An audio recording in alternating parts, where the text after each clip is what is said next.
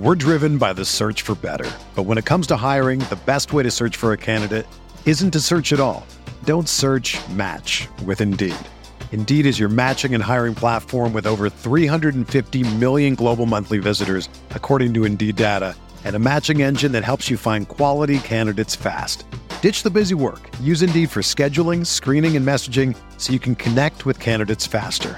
Leveraging over 140 million qualifications and preferences every day, Indeed's matching engine is constantly learning from your preferences, so the more you use Indeed, the better it gets. Join more than 3.5 million businesses worldwide that use Indeed to hire great talent fast. And listeners of this show will get a $75 sponsored job credit to get your jobs more visibility at Indeed.com/Blue Wire. Just go to Indeed.com/Blue Wire right now and support our show by saying that you heard about Indeed on this podcast. That's Indeed.com/Blue Wire. Terms and conditions apply. Need to hire? You need Indeed. Support for this podcast comes from U.S. Bank. U.S. Bank wants to know how you reward yourself because they have cards that make every day more rewarding. Are you a points hoarder, cashback guru, low intro APR lover? With U.S. Bank, it's up to you because they have the cards to fit your lifestyle. So earn more whether you're shopping at a gas station or grocery store, even while planning a staycation. Learn more at usbank.com/creditcard. U.S. Bank credit cards are issued by U.S. Bank National Association ND. Some restrictions may apply. Member FDIC.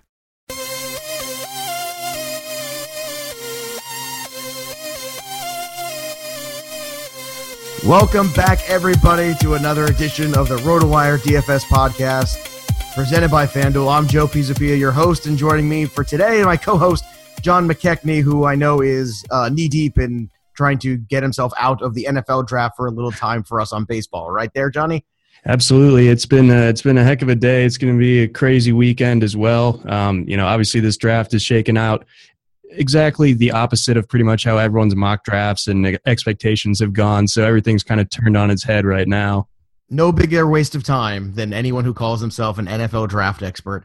It's the most amazing thing in the world. They will spend months and months on this, on the conjecture of it. It's so much worse than even as a fantasy writer for years now, I could tell you, I always like to put up, hey, I was right about this guy, wrong about this guy. You'll never hear a peep out of these guys after tonight. The second until that they're next off by year. like a few picks, like it all trickles down, and like that, their mock draft ends up being, like maybe 2 players they get right out of 32. Right, and they all do like 100 of them probably. So one of them has one of these guys go into that team eventually. So, but we're gonna get guys for 8.0 had it.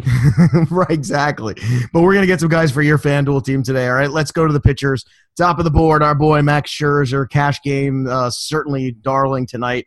11,600, but he's going against the Mets. Now, I know DeGrom's on the other side of that, but the way the Mets offense has been running, I think it's hard not to like Scherzer in the cash games, right? That's exactly what I was thinking. At first glance, you see that he's paired against DeGrom, and it makes you a little bit nervous. But the way that Scherzer's pitching and that the offense, obviously it's inflated by what they were able to do at Coors this week. But that offense really is just terrifying right now if you're an opposing pitcher.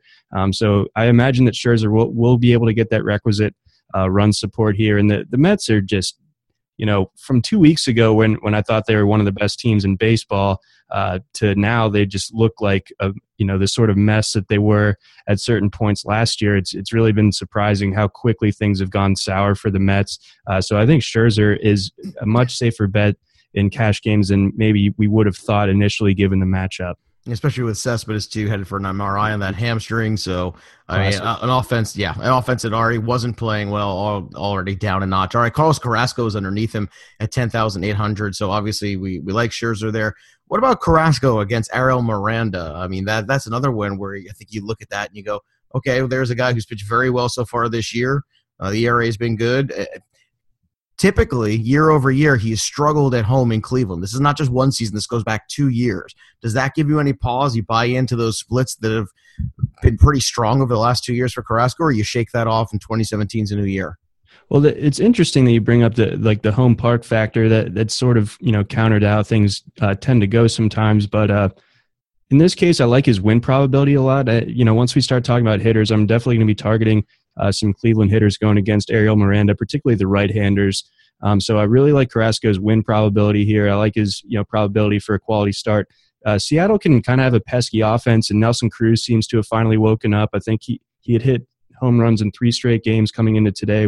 Didn't get to see what he had done this afternoon, but I still like the Indians, pretty much across the board in this game. I could see where you want to go with Carrasco and save yourself the 800. I'm still going to do everything I can to make my cash lineups Scherzer centric instead of Carrasco. But when you consider the next 2 guys down the board that aren't too much cheaper than Carrasco, I think Carrasco definitely fits in correctly as the second best pitcher on the board for tonight. I think you just coined a new phrase there, Scherzer centric. I like that. I don't know what that. That's well done. I went to college. Hey, I don't mean that. Like, I think it's a great. I like the phrase. That's all. One of the most unheralded starts, I think, to the 2017 season has to be Milwaukee Brewers' Chase Anderson. This was a guy who was a little rushed in the Diamondback system, and I look at Anderson as a guy who's been left alone. He has had to develop on the fly in the big leagues. Unfortunately, that's not always the easiest thing. A lot of guys don't ever figure that out on the big league level, and they lose confidence. But Anderson, actually, this year, he hasn't had a start less than 30 points on FanDuel scoring. We got 31, 52, 30, and 40. And I'm looking at him with a very winnable game against the Atlanta Braves and Bartolo Colon. To me, Anderson, I think, deserves a lot of looks, especially in tournament play this Friday. Yeah, you just kind of woke me up to him a little bit. I was initially kind of looking at Taillon as sort of a GPP consideration, even though he's had a few shaky starts mixed in. But I think you bring up a really good point with Anderson, and you got to love the matchup because the Brewers are going to mash a bunch of runs across going against Cologne, especially in that ballpark. And assume that Thames is in the lineup. His hamstring issue. Hopefully, it will be behind him by the time that Friday gets going here. So I really like that Chase Anderson pick a lot. I mean, that obviously it's early, but like you said, he has the tools. He's always had that potential, and it seems like he's starting to put it together with, that string of 4 consecutive really, really good starts here, especially for FanDuel purposes. Now, I got to give you credit, too. Last Friday when we talked, Adam Conley, you nailed that start with the Padres, and he's got another start here against the Pirates. You talked about Taillon, but what about Conley on the other end, where Miami offensively has played pretty well this year, and Pittsburgh offensively has, struggled at times to score runs? That's a very good point, and obviously we're at a pitcher's park here down in Miami here, so I think that definitely plays to Conley's favor. He's $300 more expensive than Taillon, but you got to give a slight edge to Miami in terms of the win probability here, and Conley can definitely take advantage of shaky offenses. I would definitely be afraid to use him against some of the more elite offenses in the game. He has 3 starts against the Mets this year, oddly enough, but yeah, I think he's a guy that definitely is worth your consideration. But, for $200 more, I'm definitely going for Chase Anderson. You have convinced me of that. But if you look up the board a little bit, guys like Samardzija going against the Padres, or, he gets that home start against sort of a shaky Padres lineup, or Robbie Ray, who's pitched pretty well this year in his own right, but he gets Colorado in Chase Field. I mean, that you can't go for either pitcher in this game, can you? No, probably not. I mean, as much as I like Robbie Ray's strikeout potential, it's more tied to the price of 8,800. I'll tell you what. I mean, Colorado's a good lineup, and I think Colorado's got a bunch of hitters now, like Blackman, like Arenado, who hit everywhere. So it's not like days of past where it was Tulowitzki and Cargo, who were just such stark contrast in terms of what they did in Colorado and what they did on the road. So they travel a little bit better offensively than they used to, that we're conditioned to. So that gives me pause with Robbie Ray. I don't think Robbie Ray is impossible to use in that one, but I'll tell you what. I mean, I want to talk about guys, too, that we're starting to troll tonight. Let's start with the guy with an 80 ERA. How about Kenta Maeda, who's looked all kinds of lost? He's at home against the Phillies. And Michael Franco, in particular, is a bat that, the batting average hasn't been there, but the power has, and certainly the run production has as well. So are we looking for any of these Philly bats against Kenta Maeda tonight? I think that certainly is in play. Guys like Altair and Galvis. I was looking at a lot of the winning lineups from Wednesday's tournaments, and there were a lot of Philly stacks, and obviously they all paid off, and a lot of them obviously had to include Franco, who well over 30 points, had the grand slam, had a second grand slam of the year. And yeah, Maeda is really just, you can't pitch himself out of a paper bag at this point right now. Just no confidence in him.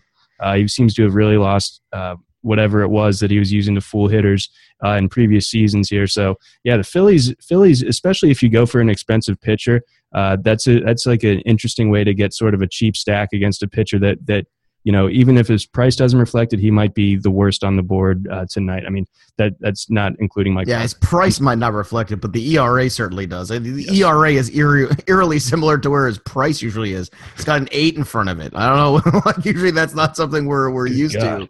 Yeah, good God is right. All right. Speaking of good God, Mike Pelfrey is going to make a start in Detroit.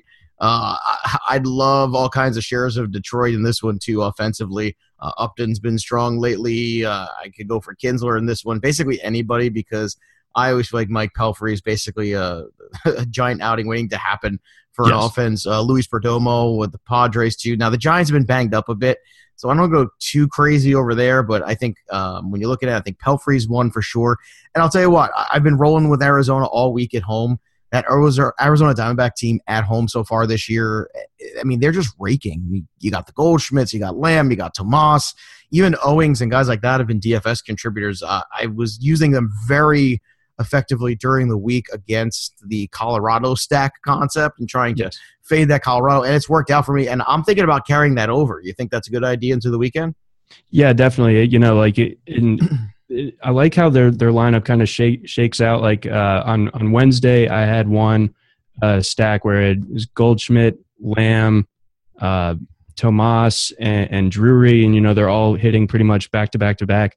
So that paid off really nicely. Unfortunately, Drury had an early exit from that game Wednesday, but at the same time, I was definitely all over Arizona this week as well, and it's paying off. And obviously, when Colorado is coming to town with a subpar pitcher, even by their standards, I think that this is definitely one to take advantage of. You're going to have to go down the board as far as your pitcher is concerned in order to get multiple guys other than Goldschmidt, but I think that makes complete sense tonight. All right, let's go to the catcher board here. We've got the usual suspects at the top, but the first name I want to talk about is Yasmani Grandal. He's at home against the Phillies, against Eichhoff. So he's a switch hitter, Grandal, but I prefer him power-wise from the left side, and he's got Jared Eichhoff, the right-handed pitcher. I think at 29, that's a decent investment. If you continue to go down the board, I want to know your thoughts on Wilson Contreras. He's been a little bit boomer bust. He's had some big games and some really quiet ones as well, but he's got Drew Pomeranz, who is one of those guys that can certainly help you towards that bigger one. You think Contreras gives you enough floor, or is it not quite enough to get excited about at 2,900? Yeah, that is sort of our common theme when we're talking about catchers here is, if we're going for, that second or third tier of catchers, do they give you any sort of floor? And Contreras really doesn't. And, I was sort of enamored with him earlier in the week after using him last Saturday when he hit a grand slam, I believe, against the Reds. But, obviously it didn't really pay off the rest of the week in recent appearances. I'm sort of interested actually in the Texas catchers. I know that Lucroy has been a massive disappointment, but I brought this up on Wednesday. I did a bit of a digging into his numbers. His batting average on balls in play was sitting at around 200. That's something that is bound to bounce up closer to the 300 range at some point. And his contact rate was at like 91%. So he is making contact. It's just not the best contact, and it's obviously finding gloves at this point. But at 2,700, I think there's some upside potential there. It is in Texas. He is going against left-hander Tyler Skaggs. So I think Lucroy definitely going to have low ownership because of what he's done to this point in the year, but I'm betting on that breakout sooner rather than later. I'm so glad you mentioned it because that was the next guy I'm going. That was my favorite guy on the board today. You nailed it. Certain times where there's just a hitter who's too good of a hitter, where the price has gone way too low, Lucroy has hit that spot right now for me. I liken it back to a couple years ago. Remember where Cano basically bottomed out and was pretty much the bottom of the second base board for about 3 or 4 weeks? He was in every lineup I made. because there's just no way you're going to top out that potential return on investment. Just too good of a professional hitter. Lucroy is not a 190 guy. He's only got 1 home run and a couple RBIs in the month of April. It's just not going to last. It's going to turn around, and having the lefty matchup against Tyler Skaggs is the perfect guy, I think, to turn him around. I'm with you. 2,700. Let's get Jonathan Lucroy and make that happen. You and I, lock and load, baby. Jonathan Lucroy. Let's do it, baby. Woo! I need a little Ric Flair woo on that. Woo! That's what I want. I don't do a good woo, so I'm gonna leave that one. I'll do it for the both of us. All right, so we got Eric Thames dealing with a hamstring injury at 4,500. I'm sure he'll hit a home run from the bench regardless. Yep. It's at this point, I just can't even. Anthony Rizzo at 46, though. Let's talk about him at the top of the board, because I feel like a lot of times people will see the lefty matchup and go, I don't know if I want to pay for Rizzo, but Rizzo has really, in the last 2 years of his career, really hit lefties very well. And I feel like people don't realize that necessarily and automatically will fade off of him. But I think Pomeranz is a great matchup for him in Boston, a very favorable hitter ballpark. So I'm looking for him to get right. Ryan Zimmerman, it's hard to argue what he's done this year. Now, he's got a tough matchup against DeGrom. But first base is a place where we can always find more options and more value. So if we don't go to the top of the board, who are some of the guys that are appealing to you? Is it still Encarnacion at 36? Because that's the guy I talked about in this morning's podcast. Yep. We're certainly on the same page there with Encarnacion. Miranda, I believe, has given up 5 home runs already this season to right-handed hitters. I expect that number to balloon to at least 6 thanks to Encarnacion on Friday. I just don't have a whole lot of trust that Miranda's even going to make it out of 4 or 5 innings going against Cleveland. And then that Mariners bullpen has been pretty shaky as well. They gave up, I think, 19 runs to the Tigers earlier this week. So obviously that's a taxed pitching staff that obviously is not doing particularly well right now. So Encarnacion at 3,600 makes a lot of sense to me if you really don't want to pay up $4,000 plus. But I think if you do want to go for that 4,000 floor, I think Will Myers makes sense. Samardzija is a guy, even in AT&T Park where obviously it's a pitcher's park. Samardzija is a guy that always is giving up runs, and Myers is the best part of that lineup by a long shot. So if you want to get a bit of a Padres stack going, I could definitely make a case for Will Myers here. Now, this is strictly a tournament potential play, but I'm going to throw this name out there too. It's a big savings, so if you're looking for a Scherzer lineup with a little bit of savings of the guy first base, you got to make sure he's in the lineup, got to make sure he's playing. He's a switch hitter. He's got a matchup against Ian Kennedy, who gives up a lot of fly balls, and this guy can hit fly balls and hit balls that go out of the ballpark, and he's recently been brought back up, and it's the Minnesota Twins' Kenny Vargas. Is there any love for him if he should be in the lineup at 2,600 in tournaments or even in cash games to say, hey, let me see if I can get that big pitcher in there and go up to the Scherzer-centric lineup, as you so lovely coined? I think that the splits definitely match up here, and we got a case where Kennedy is certainly a fly ball pitcher that they go out seemingly more often than not. So that's definitely going to separate you in your tournament lineups. I think a lot of the times, myself included, will kind of talk themselves into if we're going for this cheap at first base, just kind of fall into the Greg Bird sand trap. I think I'm going to stop doing that just for my own mental health. And I think I think that's wise. That's a good idea. I'm off that train. But I think Vargas is definitely an interesting one, and he's one that you'll definitely have to check that he's in the lineup. But that's definitely an interesting play there. I think Kendrys Morales is also starting to heat up. I think he went yard at least once on Thursday. Yes, he did. And it was like an absolute shot, if I remember correctly, seeing the StatCast graphic on that. So Morales going against Blake Snell, I think that Morales makes some sense at 2,900 if you're going towards the lower end at first base. All right, over at third base, we mentioned Michael Franco already at just 3,300. I think a terrific get considering how bad and Altherr as well, if he's in that lineup. Those are two Phillies I would keep a very close eye on. Let's talk about Todd Frazier, who's come back and actually hit pretty well since he's come back from a little bit of injury. He's got the matchup against Matt Boyd, I think is a favorable one. The last 3 outings heading into Thursday, 16, 35, and 10. So certainly relevant, and at 3,600, I think a very good potential return on investment, a guy that's got power, a guy that's also got a little bit of speed. Let's not forget that about Todd Frazier and sleep on that. And then there's Travis Shaw at 3,700. Atlanta and Milwaukee. Colon, pretty much a fastball pitcher. Shaw, pretty much a fastball hitter. So let's see what happens when the immovable old man hits the the young Travis Shaw object. But between those two guys, is there one you would favor? You go with the Shaw, who's had a good month, or Frazier, who's just kind of coming back and getting right? I had almost basically forgotten that Todd Frazier was still walking the earth. I'd forgotten that the White Sox were a team, really. Yeah, well, until Yohan Moncada comes up, I think everybody's going to forget that for the most part. Although they're one of the top teams in ERA. Just putting that out there. It's just it's so weird at this point. It's April. That's what it is. I think that's what you're looking for. It's April, kids. Slow down. But yeah, Shaw was the guy that initially jumped off the board to me. I think he is going to be highly owned in GPPs here.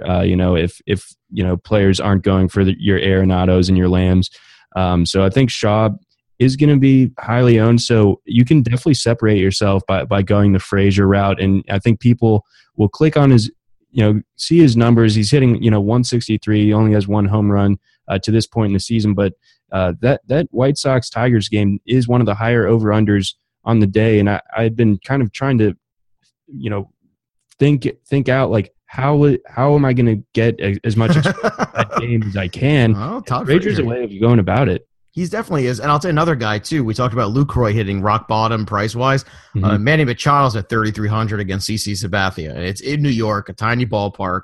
I think Manny Machado's ownership percentage is going to be very high heading into Friday night's games for sure. So I think Machado, Franco, we talked about Todd Frazier. I think third base tonight. Yeah, third base rules tonight. Third base rules. It's where the value is. And to me, I think that's a smart place of where you start building your lineup with one of those guys and you get your pitcher that you like in the cash game, start at third base, and then see what else is available. All right, baseball is here. Don't get stranded on first base without a RotoWire subscription, and don't miss out on this great offer. Make your first deposit on FanDuel today, and you'll get a free 6-month RotoWire subscription. So go to FanDuel.com/RotoWire to claim it. You must be a new FanDuel user in order to be eligible, so users may only establish one account on FanDuel. That's FanDuel.com/RotoWire. All right, let's go to the middle infield, see if that's as nice as third base. Something's going to tell me it's not. Let's start with Trey Turner, 4,100 at shortstop. Certainly has come back with authority. I mean, when you come back and you hit for the cycle this week, that's great. Now he's not in. He's got Jacob deGrom, but I think that $4,100 salary, even though it's pricey, considering the skill set of what Turner gives you, I don't think it's impossible to use. No, I don't think so at all. I think you're able to get. You get the stolen base potential. You get, what would normally be a single for a lot of players turns into extra bases when it's Turner, and he can come around. He's got such a strong lineup behind him to where I think that 4,100 is certainly definitely within the price range of where you can do your best to make room to get Turner in there, even though, at first glance, 4,100 does seem expensive for a middle infielder. Yeah, it does. But, I mean, I think, if you don't like that route, I think Corey Seager against Eichhoff for the right-hander, that's certainly viable too. He's still underpriced. I don't get it. I agree. He's been mashing all week too. I agree. I could not agree more. I mean, it's a $600 savings from Trey Turner and Corey Seager, and I'm willing to make that jump. I'll tell you what, too, if you really – I mean, I know it's Carlos Carrasco, but considering Carrasco's ERA at home last 2 years – if you told me Gene Segura at 33, I mean, I'm also buying into him too. He's been very good since he came back from that hamstring issue. A guy who's going to steal bases, a guy who's got a little bit of pop too. And that's a pretty, I mean, 3,300 for Gene Segura with his skill set is very solid, as is Chris Owings. I think he's back in there as well. And I think you could probably even make the case for some of the guys lower, but I'll say this. I think there's plenty of value right in that wheelhouse we talked about from 3,300 all the way up to Corey Seager if you don't really want to go all the way to the top for Trey Turner. All right, let's go to second base. I have one more. Oh, you got one more. Oh, yeah, do it. One more potential shortstop. I talked about him a little bit earlier in the week. Tim Beckham. It's definitely a tough matchup he's facing, the Blue Jays ace, but he's actually been consistently putting up points for the past week or so. He went yard twice and had a double on Wednesday night, so that's obviously not something that you're banking on, but he hasn't had a goose egg since middle of last week. He's had several games over 20 points. His swing looked really strong to me. It looks like he might be starting to put it together because he is a former high draft pick with a ton of potential there. And 2,700, you're gonna need to make some sacrifices at certain positions if you're going with like a Diamondback stack, if you're going with Scherzer. So I think it's within the realm of possibility that Beckham goes for double digits on Friday. All right, let's go over to second base now. You've got, if you're going to spend $4,000 on an infielder with the Washington Nationals, I would certainly go towards the Met killer, Daniel Murphy. I don't know how much you want to buy into the numbers against the Mets, but they are pretty substantial no matter who's on the mound. I know it's DeGrom and all, but man, I mean, Daniel Murphy's just crushing the Mets. But I'll tell you what, the first guy that pops to me is the $3,400 Jonathan Schoop, who has power. He's got the matchup against CC Sabathia, who at this stage in his career, I know he's gotten off to a good start, but he's still a much lesser version of what he was. Tiny ballpark. I love Schoop's potential for the bomb in this one. And look, that's what I'm looking for. Jonathan Schoop hits bombs. That's what he does. That's what I want him to do. How about Robinson Cano at 34? I talked about Carrasco. Maybe this is a little bit of an opposite idea. Maybe people will stay away from Carrasco, but I mean, Cano is a professional hitter, so is $3,400 enough to get you interested in him against Carrasco, or is the matchup just not appealing enough?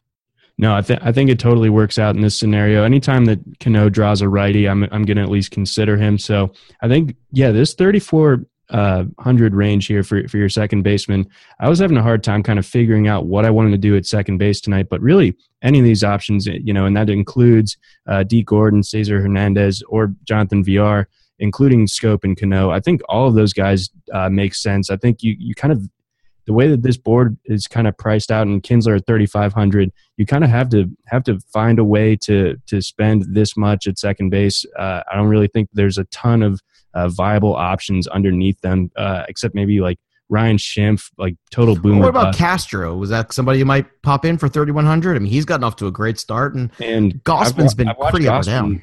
I've watched all of Gausman's starts, and he does not look good right now. So no, he doesn't. I think you can certainly make a case again for stacking up some Yankees if you want to go Castro and Headley. I think that definitely makes sense.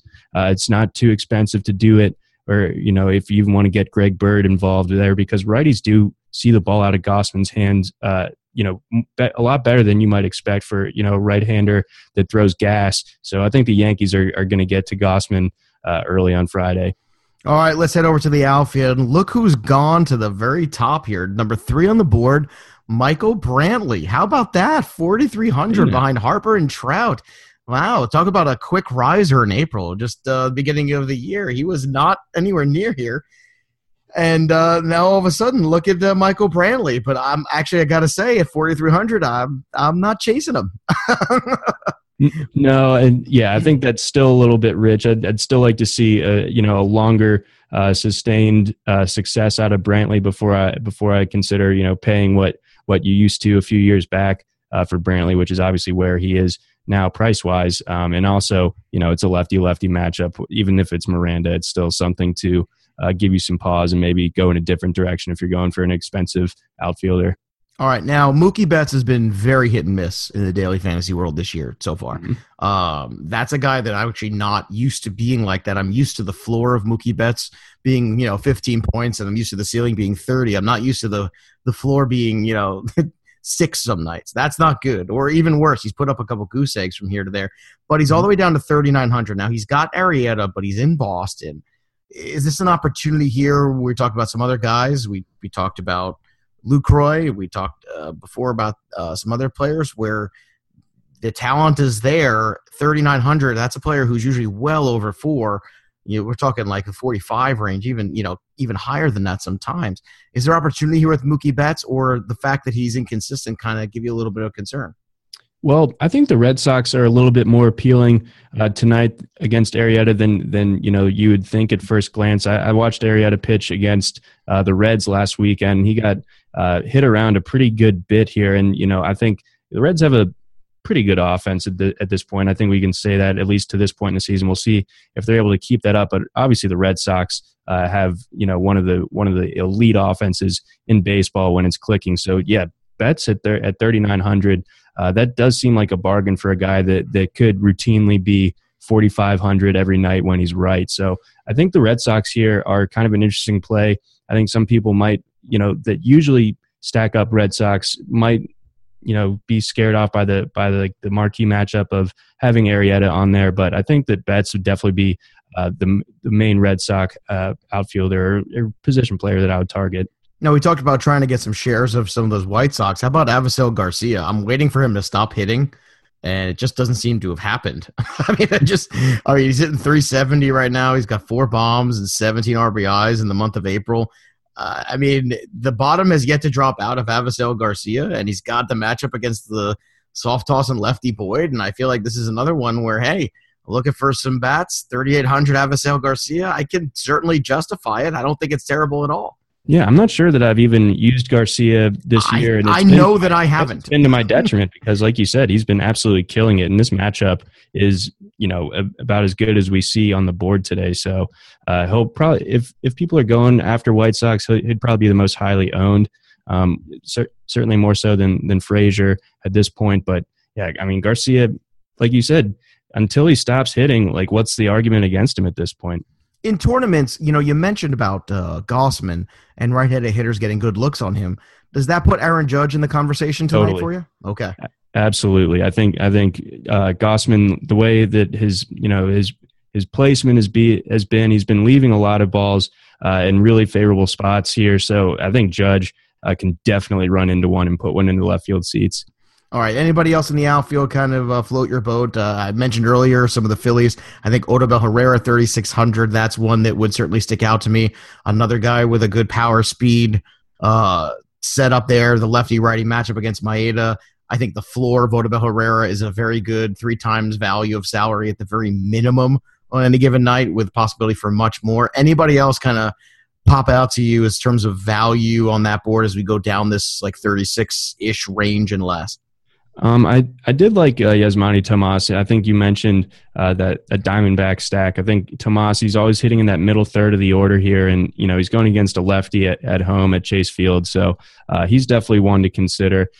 Don't like Ellsbury as much as I do like Judge. I just don't think he has quite the upside that we'd want there. And Justin Upton at 3,600, he's appealing actually. He's starting to come on a little bit. He's turned into kind of subpar games, but he had a stretch where he was averaging well over 20 points earlier in the week. So Upton, obviously he's a guy that can give you that goose egg, but when he's on, and certainly this matchup dictates that he could be, I think Upton definitely be worth that 3,600. Well, I'll tell you, after tonight, I don't think anybody has an excuse not to win money tonight in DFS, because I think, honestly, I think we done good there, kid. I think John's got some. Boy. I think we done good there, son. So go out there, take all this knowledge we've given you, go apply it, because there's a lot to get excited about. Sometimes the slate's kind of, you're not sure where to go. This one, I think there's a lot of options, a lot of ways to go about it. I think there's a lot of cash game love in here. I think there's a lot of tournament play love in here. This is a good slate. It's a Friday night. You should go out there and have some fun. You can follow him on Twitter at Johnny McKex. You can follow me at Joe Pisapia 17. For everybody here at RotoWire, I'm Joe Pisapia. We'll see you next time, kids. Whether you're a world-class athlete or a podcaster like me, we all understand the importance of mental and physical well-being and proper recovery for top-notch performance. That's why I'm excited that Unified Healing is sponsoring podcasts on the Blue Wire Network. Unified Healing is a new and super innovative global network of wellness centers powered by Energy Enhancement System, or EE System. If you haven't heard of the EE System yet, then you'll want to listen up. This technology promotes wellness, deep relaxation, purification, and rejuvenation. Wherever you are across the globe, access to a center is easy and affordable. Interested in experiencing the EE System technology for yourself? Go to unifiedhealing.com/bluewire to learn more and find a center near you. That's unified, UNIFYD, healing.com/bluewire. No material or testimonials on the Unified Healing website are intended to be viewed as medical advice or a substitute for professional medical advice, diagnosis, or treatment. Always seek the advice of your physician or other qualified healthcare provider with any questions you may have regarding a medical condition or treatment, and before undertaking a new healthcare regimen, including EE System.